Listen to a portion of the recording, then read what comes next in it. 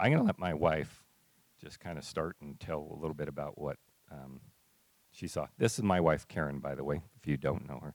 She spends a lot of time taking care of kids in the back on Sunday morning. So, The short people are a little more my speed. Sean, you can go ahead and start that video.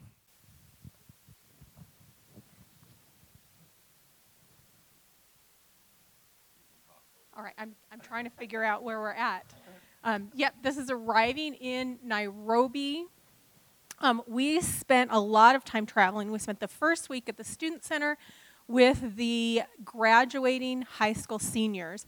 We spent the rest of the time, we ended up in 9 different, we would call them states, because most of our children come from various locations throughout the entire land of Kenya, because one of the goals of this ministry is to unify the tribes. And in Kenya, it is a big deal what tribe you come from. In the slums of Mathare, which most of you are familiar with, and we'll see pictures in just a minute. That's Baylin. There we go. Some of these people have to move after they've lived in one of those lovely little shacks for multiple years, because too many of the other tribe ends up kind of moving in, and it becomes much more dangerous for them. So that's a big thing. So we visited quite a few different towns and villages and this slum just to see the different kids and make connections, because in Kenya, relationships and honor are a big deal. You don't have money to give, so the honoring of the other person is very important. So the fact that we came and showed up, that we attended a church service there, gives them value with their neighbors. So that was important to them. A lot of this poor gentleman, Peter, who drove us everywhere, was lifting that luggage up and down, up and down. That's the Student Center. That is the first almost finished building where Andrew and Stephanie will be living eventually. The bottom level of all of these places are That's my livable. African daughter, by the way. That's Because Vivian. he needs another daughter. So this is a finished, or an almost finished apartment. It needs another coat of paint. But this is the Student Center, and this is what we envision that you guys have been praying for years and years for. This is the not finished part. That's the room we met in that eventually will have windows and walls and house students. This is the group of students. We had 19 of the seniors and quite a few alumni show up. We graduated, well, this year's Form 4 leavers, there were 25. 2 of them didn't take the graduating test for personal reasons, and they will be taking another year of high school, because that last test determines everything for their adult future. But out of the 23 that took the test, 2 of them did not do as well as they would have liked, and they will be retaking another year of high school, hopefully to score higher. Out of the 22 that did, they scored in the top 17% in Kenya, which means they get to go to university. They, depending on which university and which classes are available, they will get to do the major that they wanted to do, and the majority of them, the funds will be there to pay for university for them. There are a few that didn't work out for. This is one of them, Erica. She's the gal that we, as a family, have been writing to for 6-7 years. She was sponsored by Toffee through high school, but we found out last year when we went that she was not at university because she could not afford to That's the go. graduating class there that was in that picture. So there are a few kids that the earlier sponsors are paying for their college education, which is less than $1,000 a year, way different from here. So we had quite a few of them, well, 3 or 4 of the alumni that were giving testimony to the younger kids. Once they get out of high school, we found that someone tells them in high school, what to wear and when to eat and what to study and when to sleep and where to be all the time. So when they get out of high school, it's like they can't make decisions for themselves. Because for the majority of them, their high school education is at a boarding school. So their whole schedule is set because boarding school, they live there where they go to school. So this gap year, one of the other things we didn't realize how valuable it was going to be is they are going to get trained in how to make basic decisions. There's a couple of them that we found, there was Flora. There's a couple of them that we found out weren't able to go. Okay, I have to stop.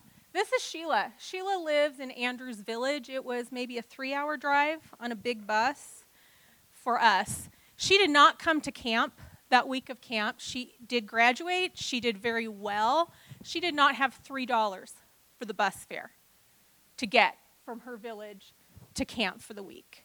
And as Karen was talking about, people think for them and tell them what to do for all their high school. So it didn't even cross her mind to call Andrew and say, hey, I don't have bus fare. And they don't feel valuable. So she enough missed to out think on the someone week would of pay for camp that. and the graduating dinner and all of that stuff because she didn't have $3. We stopped at the village. Andrew gave her $3. She is now at the student center and will be spending the next 9 months at the GAP program. So that got solved. I know. I knew you had needed to see those, so I just threw in all the safari stuff. But we wanted to explain something about the safari. It's really kind of a cool tie-in to, we as missionaries, and I felt kind of guilty about going on safari while we're over there because I would have rather spent another week with the students at the center and just hanging out with them because that was the highlight of my trip. But as we were talking with others, I discovered that part of the reason why we do this safari is Kenya is what I would refer to as an honor-shame culture. And so it's a very big deal to honor somebody, and if they offer you something, it's a very big deal to make sure that you kind of graciously accept that gift. And this group that runs this safari is very much tied into the Maasai tribe, and we have helped students from the Maasai tribe go to high school and taking care of their students. And so as a way to honor us, they offer us this safari at like 75% off. And for us to not accept that and not go would be dishonoring to them. So I felt kind of guilty that I got to honor them and enjoy such an amazing time at safari. But that kid that you saw there, that's Denson, and his tribe is in the Mara, the conservancy where you do this safari. And so one of the afternoons we get to drive over to his tribe. We met him, met with him, met his uncle and his family and his grandma. And it was just a special day. They invite us into their mud hut, which is literally built out of... It's cow poop. It's not mud. Yeah, it's dung. It's but anyway, but it was just such a special time to be with their family because their family was so welcoming, and they have nothing, but they were so welcoming.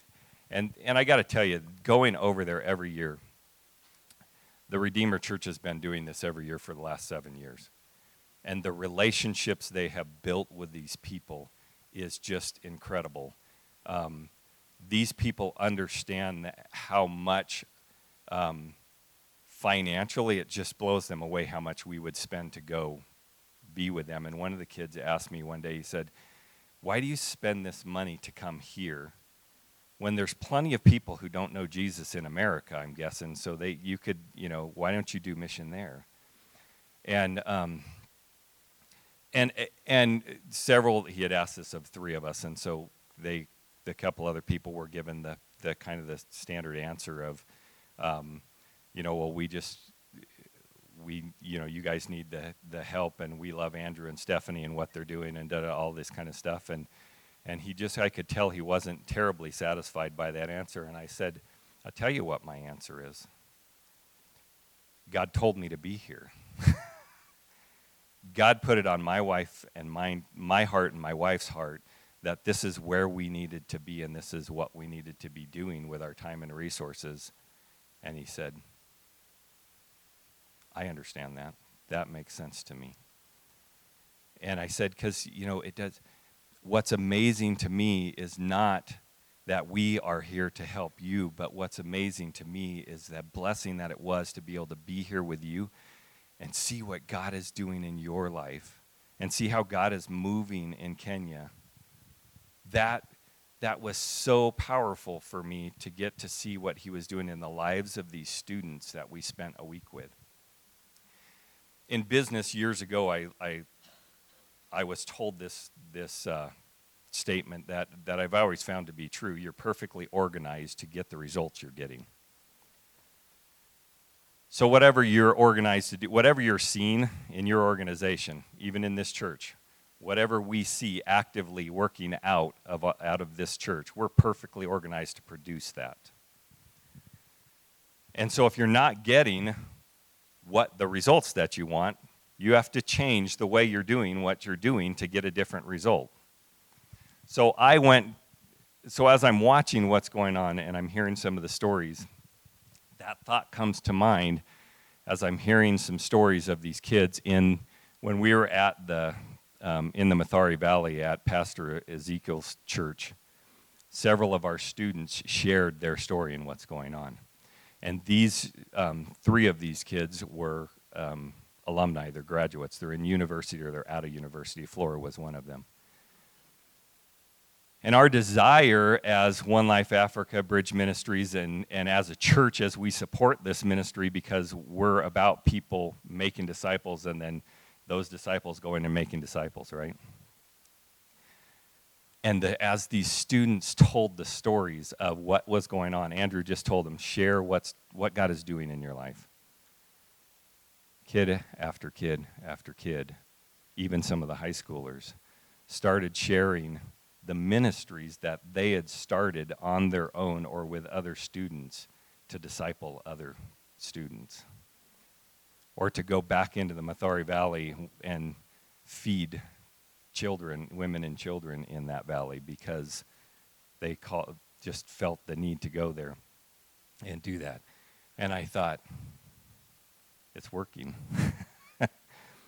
The ministry of One Life Africa is doing what we set out to do. It's raising up godly young men and women as leaders who are taking their leadership role seriously and going back into their communities and raising up new disciples. And that was just super powerful to me and so cool to be able to do that, to hear their stories. So a couple more things. As a mama, one of the things that I am so pleased about, besides the education, which is going to change things, like David said, is most of these kids, it is not safe where they live. We had that. I heard while we were gone, there were some murders, and everyone in my house, the kids weren't allowed to go outside, and we were calling everybody and leaving all the lights on and locking everything up. And it was scary, and that we are not used to that. And these guys, they don't have a door to shut that keeps people out. They don't have lights to turn on. They live like this, and it's no big deal. Just listening, one of the assignments we had in our small groups was to give our testimony or our story. And what they shared with no emotion, this is just normal and regular. You don't eat pretty regularly. You know what it's like to go to bed hungry and to try and do school on an empty stomach. You know what it's like to not sleep because it's not safe where you live.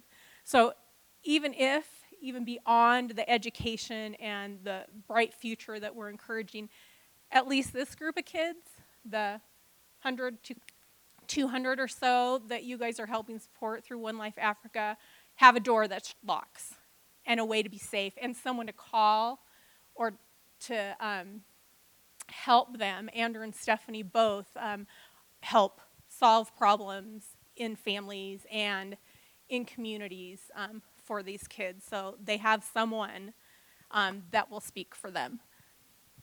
Yeah, one of the other exercises we did while we were there, the week with these kids is the camp is a time of discipling them and training them in the Word of God, but it's also training them to share their story and training them to become leaders. And so we started out the week with us teaching small groups. And by the end of the week, the students that we were with were teaching the small group. So we had transferred the leadership over to them. We modeled what it looked like, and then we transferred it over to them and let them start to lead the groups. And by the end of the week, we were doing, we had put together kind of a poster board of their stories.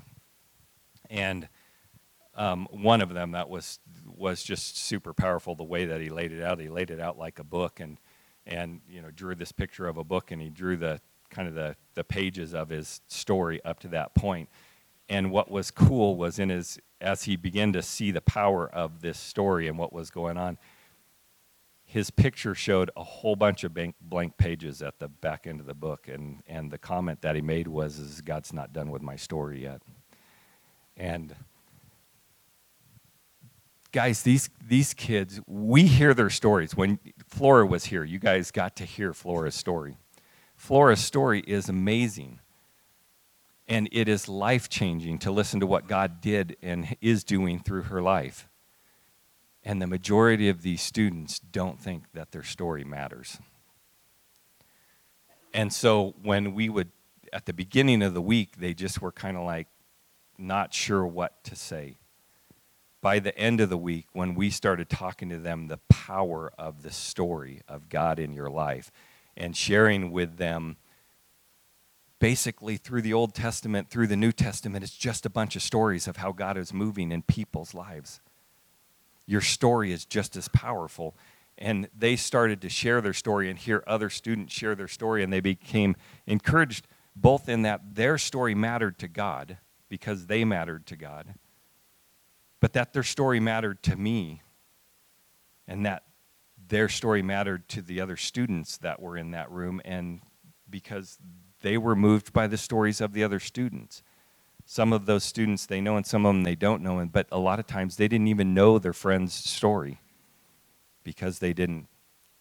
So it was just so encouraging by the end of the week for them to hear that God sees them as valuable and that he wants them to see each other as valuable, and he wants them to share his message with everybody. And that's basically what they learned to do, and they learned to do that through a small group setting. And so it was just powerful week. I could spend a lot more time there. I could spend the whole entire service telling you about stories, but but anyway, so we want to invite you to just continue. We'd be happy to share more with you, but we want to just invite you to continue to pray for what's going on over there in Africa. God is using Andrew and Stephanie and the Ministry of One Life Africa to change Kenya one student at a time, which is what the dream has always been. And so it is a super powerful thing to watch God work. So let's pray. Father God, thanks again for just the amazing work you're doing. Thanks for the opportunity to share about that work and to share about your power and might and majesty in the world. And so we just thank you for your life, Jesus, and for giving it to us that we might be part of your story. In Jesus' name, amen. This morning we're going to be in Ezekiel chapter 4. So Joel's been working his way through the book of Romans, and then we've had some breaks for Christmas, and we'll have another one at Easter. But Joel's working through Romans. I'm working through Ezekiel. You'll get these books in usually 4 to 6 week chunks where we'll bounce back and forth between the two of them. And what's really interesting is Joel finished in Romans chapter 5 last week, and looking at the great exchange that takes place when we come to follow Jesus as Lord, that there's this great exchange where we once were sinners and God has made us saints. We were once in Adam and now we're in Christ. There's this amazing exchange that Jesus has paid for and bought and brought about in our lives. And we're going to see actually that that's something that God has been working on all along. Ezekiel chapter 4, some 600 or 700 years before Christ, the same thing is taking place. And so that's what we're going to look at this morning in Ezekiel chapter 4. And as we look at this, what I want you to consider is there's a question, why did Jesus have to die? Wouldn't it make more sense for God to just forgive sin? Why couldn't he just say, I forgive you? Why did Jesus have to die? But it's interesting. Lennox makes a couple of important observations. One, the question of why couldn't God just forgive? Just forgiving doesn't make sense. It ignores the fact that there's a cost involved with sin. Right? So if I steal $500 from your wallet, you can forgive me, but that means you've lost $500. There's sin has a cost associated with it, and somebody has to pay it. The second one is that justice on earth is not perfect, but the summing up of all things in Christ means that final justice will be served. The other thing there is that it's rational to believe that this is true, that there is a God, that he has dealt with sin, that he does exist, and I would go even further than that to say that he loves you. He loves you enough to come here and reveal himself. But the special revelation of Christ, Jesus showing up and God revealing himself as a person, you don't have to ditch logic in order to have Christian faith. And then we see that God loves us. He's revealed himself to us. And the death, burial, and resurrection of Jesus is the ultimate expression of God and his love for us. And I want to add one more thing, and it's what the passage is going to really show us today, is that not only did sin have a cost, but there was a great exchange that needed to take place in our nature. In Ezekiel chapter 4, we're going to see the word iniquity used 6 times. Now, the word iniquity means to be twisted or bent, irritated or confused. And it's talking about our nature. It carries the idea of a broken nature, that you and I, our default way we enter this world, humanity, the way we enter this world, is that there's a twisting, a bending, an irritation or confusion that's taken place within our souls, within our nature. That we don't arrive here ready, but we arrive here bent and broken. And this iniquity has a cost for it. So why, if you look at why did Jesus die, or as Dawkins said it, why did Jesus get himself tortured and killed? Jesus sacrificed himself not just to pay for sin, to bring about final justice, to prove his existence and to reveal himself, but even more, he gave his life to renew ours, to straighten the twisted and bent, to remake the irritated and confused state of being we know all too well. If you've lived the life apart from Christ, you know what it is to be irritated, to be bent, to be confused, that your general approach to life is it's tweaked, it's off. Now, if you've followed Christ for a while, you also know that he brings about a new way of life, a new way of thinking, a straightening, a remaking of you and your nature. He brings about this process of conforming you to the image of his Son. Now, in Ezekiel chapter 4, so Ezekiel, he's a prophet to the nation of Judah. He's in exile. He's in a little tiny town in Babylon. And God is using him to reveal things that are to come.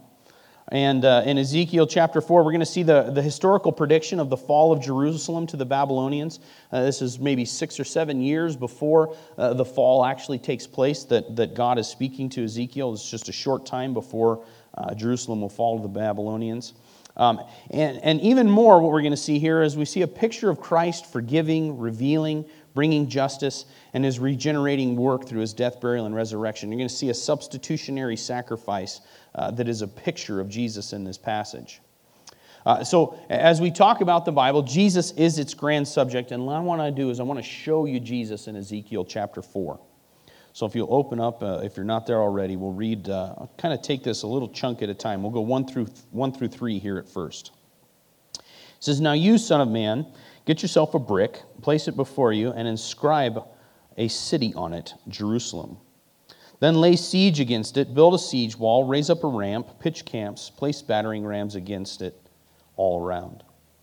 Then get yourself an iron plate and set it up as an iron wall between you and the city, and set your face toward it so that it is under siege, and besiege it. This is a sign for the house of Israel." So there's some language here that obviously Jerusalem isn't actually a brick, and there's some imagery that's taking place here. So you look at Jerusalem and it's a brick. It's soft and conquerable. He's able to inscribe on it.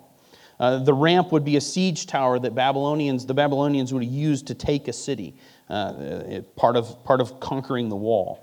The camp, there's lots of soldiers. There's an unstoppable force that's coming. Battering rams, the gates will come down. Any false sense of security that the people of Judah, the inhabitants of Jerusalem have, it's going to be done away with. And then the iron plate is the strength of the coming army. This is going to be impossible to escape. And what we see in this is that so we have the siege of Jerusalem predicted, but the inevitable consequences of iniquity is what you're really seeing here. The nation of Israel and of Judah, they had split, and what they had done time and time again was stiff-arm God and His ways. Time and time again, they had turned to the world and the created thing for security and comfort and meaning and pride and all those different things. They had turned not to God for those things, but to the world around them. They had looked to the culture surrounding them, to the religion surrounding them, to the way of thinking, the worldview around them. They looked to that rather than to God. And that's an embrace of their bent and broken understanding of life. Rather than pushing away their bent and broken understanding, they embraced it.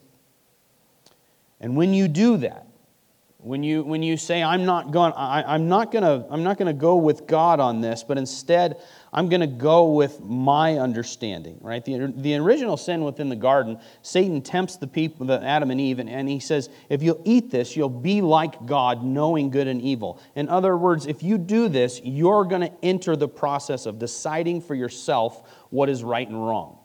And that is the bent and broken, twisted nature, the iniquity of mankind. That is our iniquity. That we are made fallen in a state where we say, I will be the decider of right and wrong. Okay? And what's happened within the nation of Judah, the nation of Israel, is the people have embraced that mindset, that way of living. They have said, I will embrace the fact that I am the decider. Not God, me. And when we do that, there's inevitable consequences. When you distance yourself from life, you're going to experience a lack of life. That's just the way that it works. And that's what you do when you embrace your iniquity. When you say, I'm the decider and I will do this my way, and you distance yourself from God, you're setting yourself up to no longer enjoy life. To be incapable of being connected, right? Jesus uses the vine and the branches, and if the branch isn't connected, what does it do? It withers away and dies, and it's good for nothing but the fire. And if we disconnect ourselves from God as the decider, if He's not the decider, He's not God. If He doesn't have the sway in your life to determine right and wrong, He's not God to you. And so if you do that, which is what the nation of Judah had done, there's consequences. And that's what we see taking place. Ezekiel is telling them this is what's coming. There's going to be, you embrace your iniquity and you're soft and conquerable. There's going to be an unstoppable force that's going to come after you if you embrace that way of life. Any sense of security that you have, of any false sense of security that you have, eventually that will be stripped from you. No matter how strong you are, no matter how religious you are, no matter how well you match the culture around you, no matter how good you look to people, any false sense of security that you have eventually will be done away with. And the strength that's coming after you, the strength of embracing your iniquity, your nature apart from God, you will not escape the consequences of living apart from God and embracing the idea that you are the decider. Verses 4 through 8, we get a picture of Christ and the heavy cost of iniquity. Verse 4 says, As for you, lie down on your left side and lay the iniquity of the house of Israel on it. You shall bear their iniquity for the number of days that you lie on it. For I have assigned you a number of days according to the years of their iniquity, 390 days. Thus you shall bear the iniquity of the house of Israel. So you have to remember, there's the three great kings. You have Saul, David, and Solomon. And then after Solomon, the nation splits, and you've got two kingdoms. One is conquered by the Assyrians in 722. That's Israel. And then Judah is about to be conquered by the Babylonians in 586. And he's describing the consequences of their iniquity of each of these different offshoots of the original nation. When you have completed these, you shall lie down a second time, verse 6. But on your right side and bear the iniquity of the house of Judah. I have assigned you for 40 days, a day for each year. Then you shall set your face towards the siege of Jerusalem with your arm bared and prophesy against it.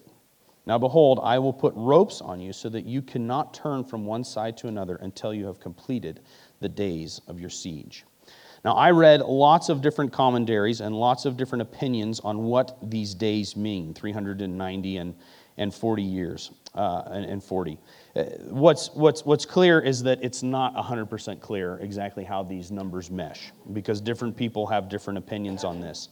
The one that seemed to make the most sense to me, he says, lay on your left side for the iniquity of Israel, the northern kingdom, conquered by the Assyrians in 722 BC, 390 years from the division of the kingdom, when Judah and Israel split, to 541, the captives. That's when the captives were free under the Persian rule in 538 BC.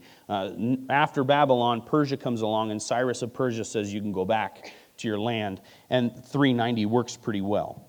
He says, lay on your right side for the iniquity of the southern kingdom, and they're conquered by Babylon in 586 BC. So 546 BC is when the major events of Persia threatening Babylon occur. They don't make it back for a little bit after that, but there's some major events where it's clear that Babylon is going to fall. The numbers, this is a tricky prophecy. Some prophecies you go, bang, got it. Some of them you go, this is a little bit tricky. This is one of those that's tricky.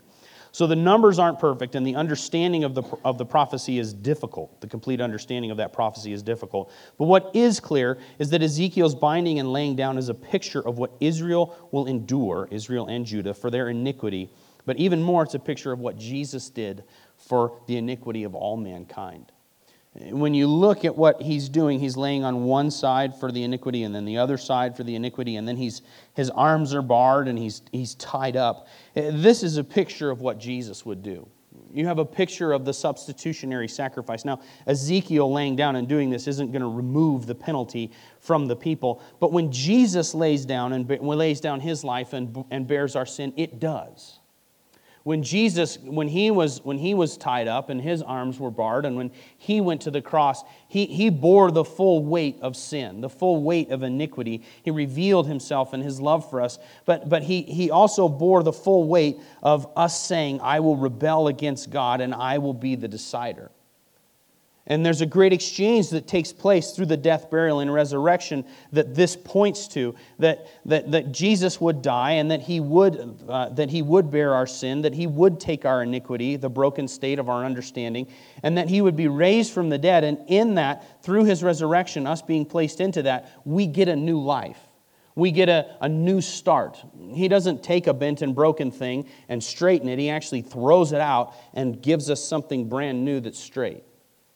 And this is the great exchange that Jesus offers to us, that he will pay for our sin, that the consequences of sin will be dealt with. He reveals to us his great love for us. And he also says, I'm not going to leave you in this broken, busted state, but instead I'm going to make you new. I'm going to give you a new nature. I'm going to make you new. And then all of a sudden, as you follow Jesus, what takes place is your mind and your life starts to align with the fact that God has made me new.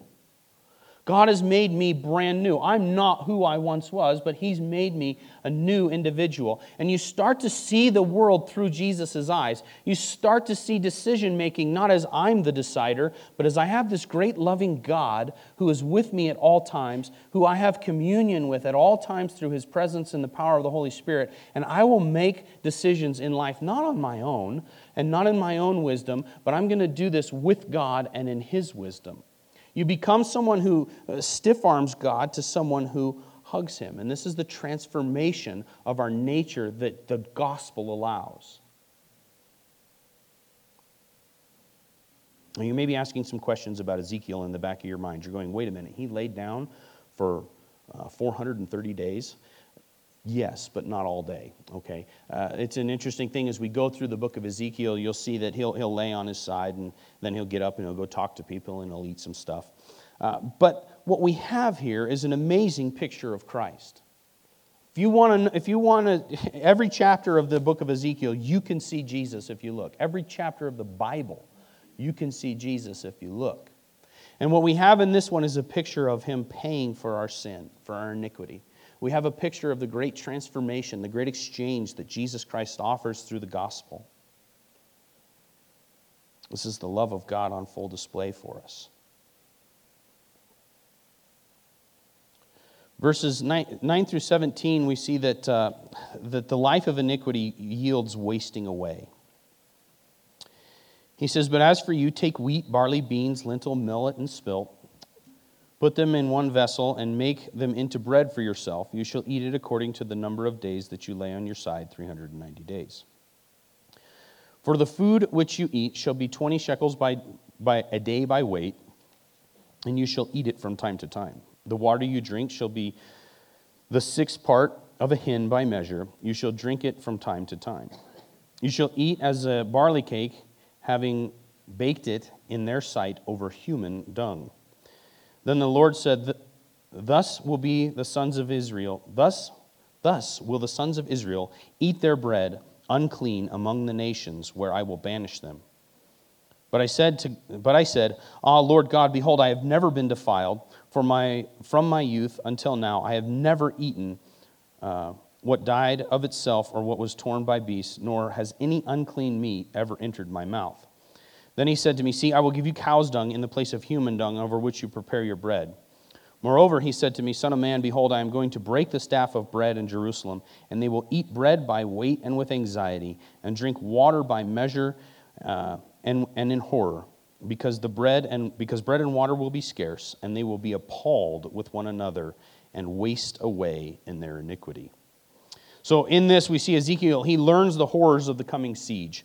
He was only going to be allowed to drink about a quart of water and only eat 8 ounces of coarse bread a day, and he was to cook it in a manner that was considered unclean by Jewish standards, or mine for that matter. I don't ever want to barbecue with that. So the human dung would have very much been considered unclean, yet not uncommon within the culture that they lived.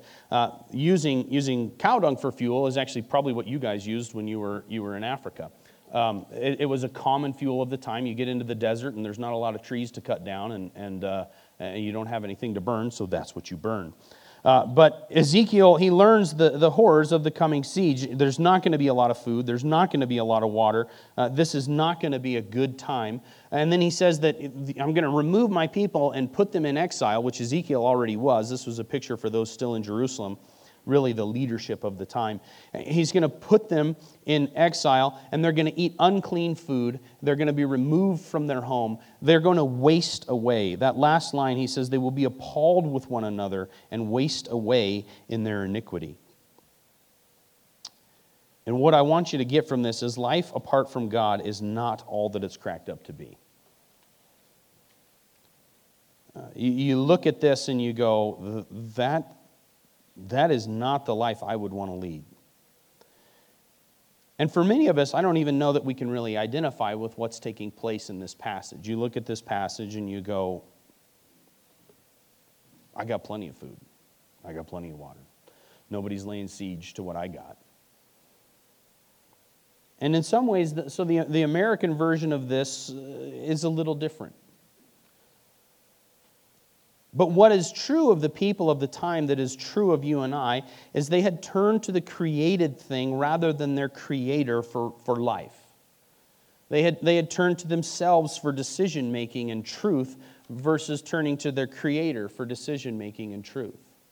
They had embraced their iniquity. Now you might look at our culture around us and you go, man, that is exactly what our culture is doing. They're embracing their iniquity. You hear the phrase, follow your heart all the time. That is a terrible thing to do. Don't follow your heart. Follow the pages of Scripture. Your heart is deceitful and crooked. God will give you a new one and remake it as you align yourself with truth. But don't follow your heart. You hear people say that you need to embrace the decisions that people are making surrounding their identity and surrounding their sexual orientation. You have to embrace that. If you don't embrace that, there's something wrong with you. What our culture is saying right now is we want to embrace the fact that we are the deciders on a very high level. That's what our culture is saying. And you might think, shame on them. But the fact of the matter is the church has been just as guilty of this over the years as anybody else. What most people do with their iniquity is they hide it behind a group of laws and rituals that make them look pretty good. That's what most people do with their iniquity. That's what most religions do with the bent and broken nature that we have.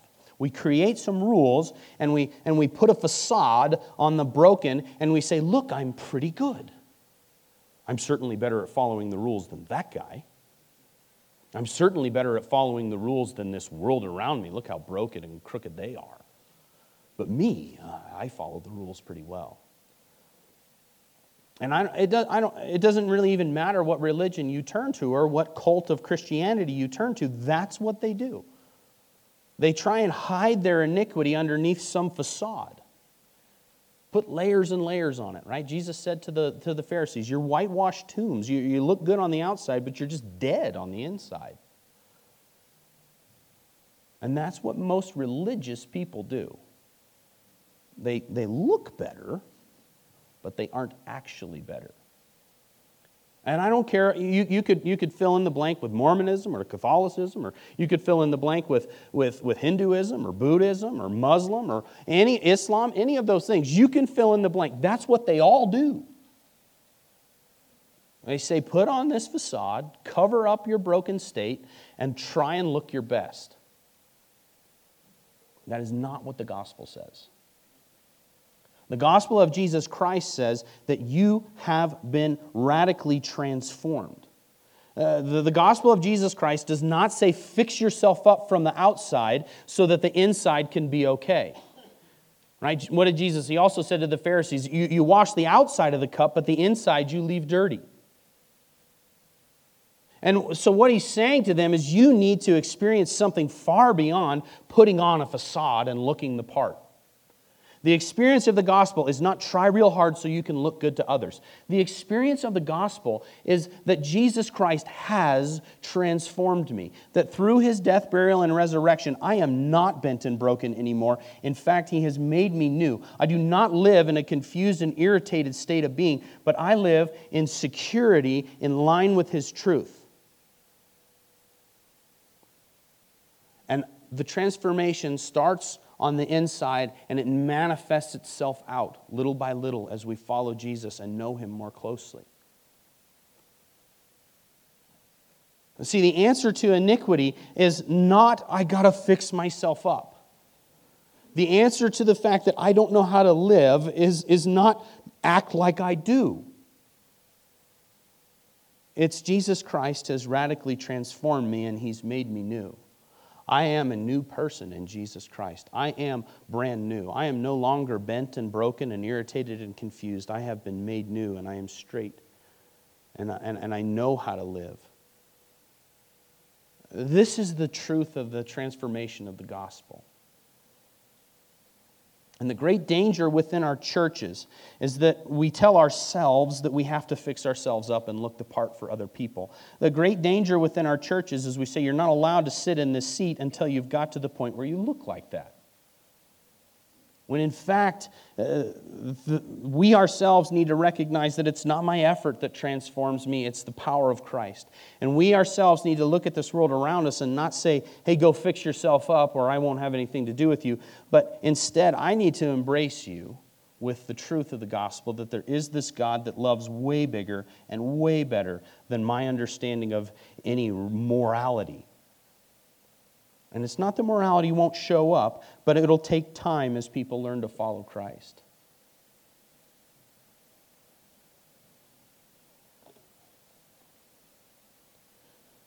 Life apart from God isn't all that it's cracked up to be.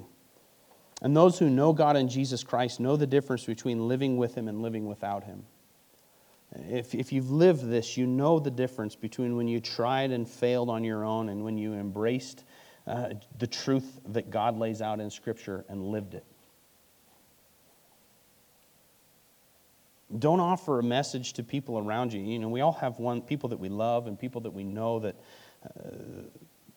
embrace the bent and the broken state they live in. And the trick isn't to try and straighten them. The trick isn't to give them some rules. The trick isn't to try and put them in a box and mold them into what you want them to look like.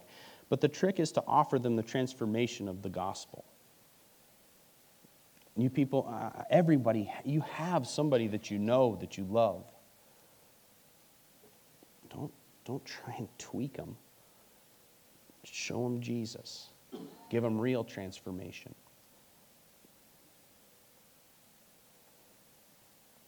Lord Jesus, I thank you that it is not my self-effort. The Bible is not a self-help book. This isn't a talk show. This isn't the latest craze.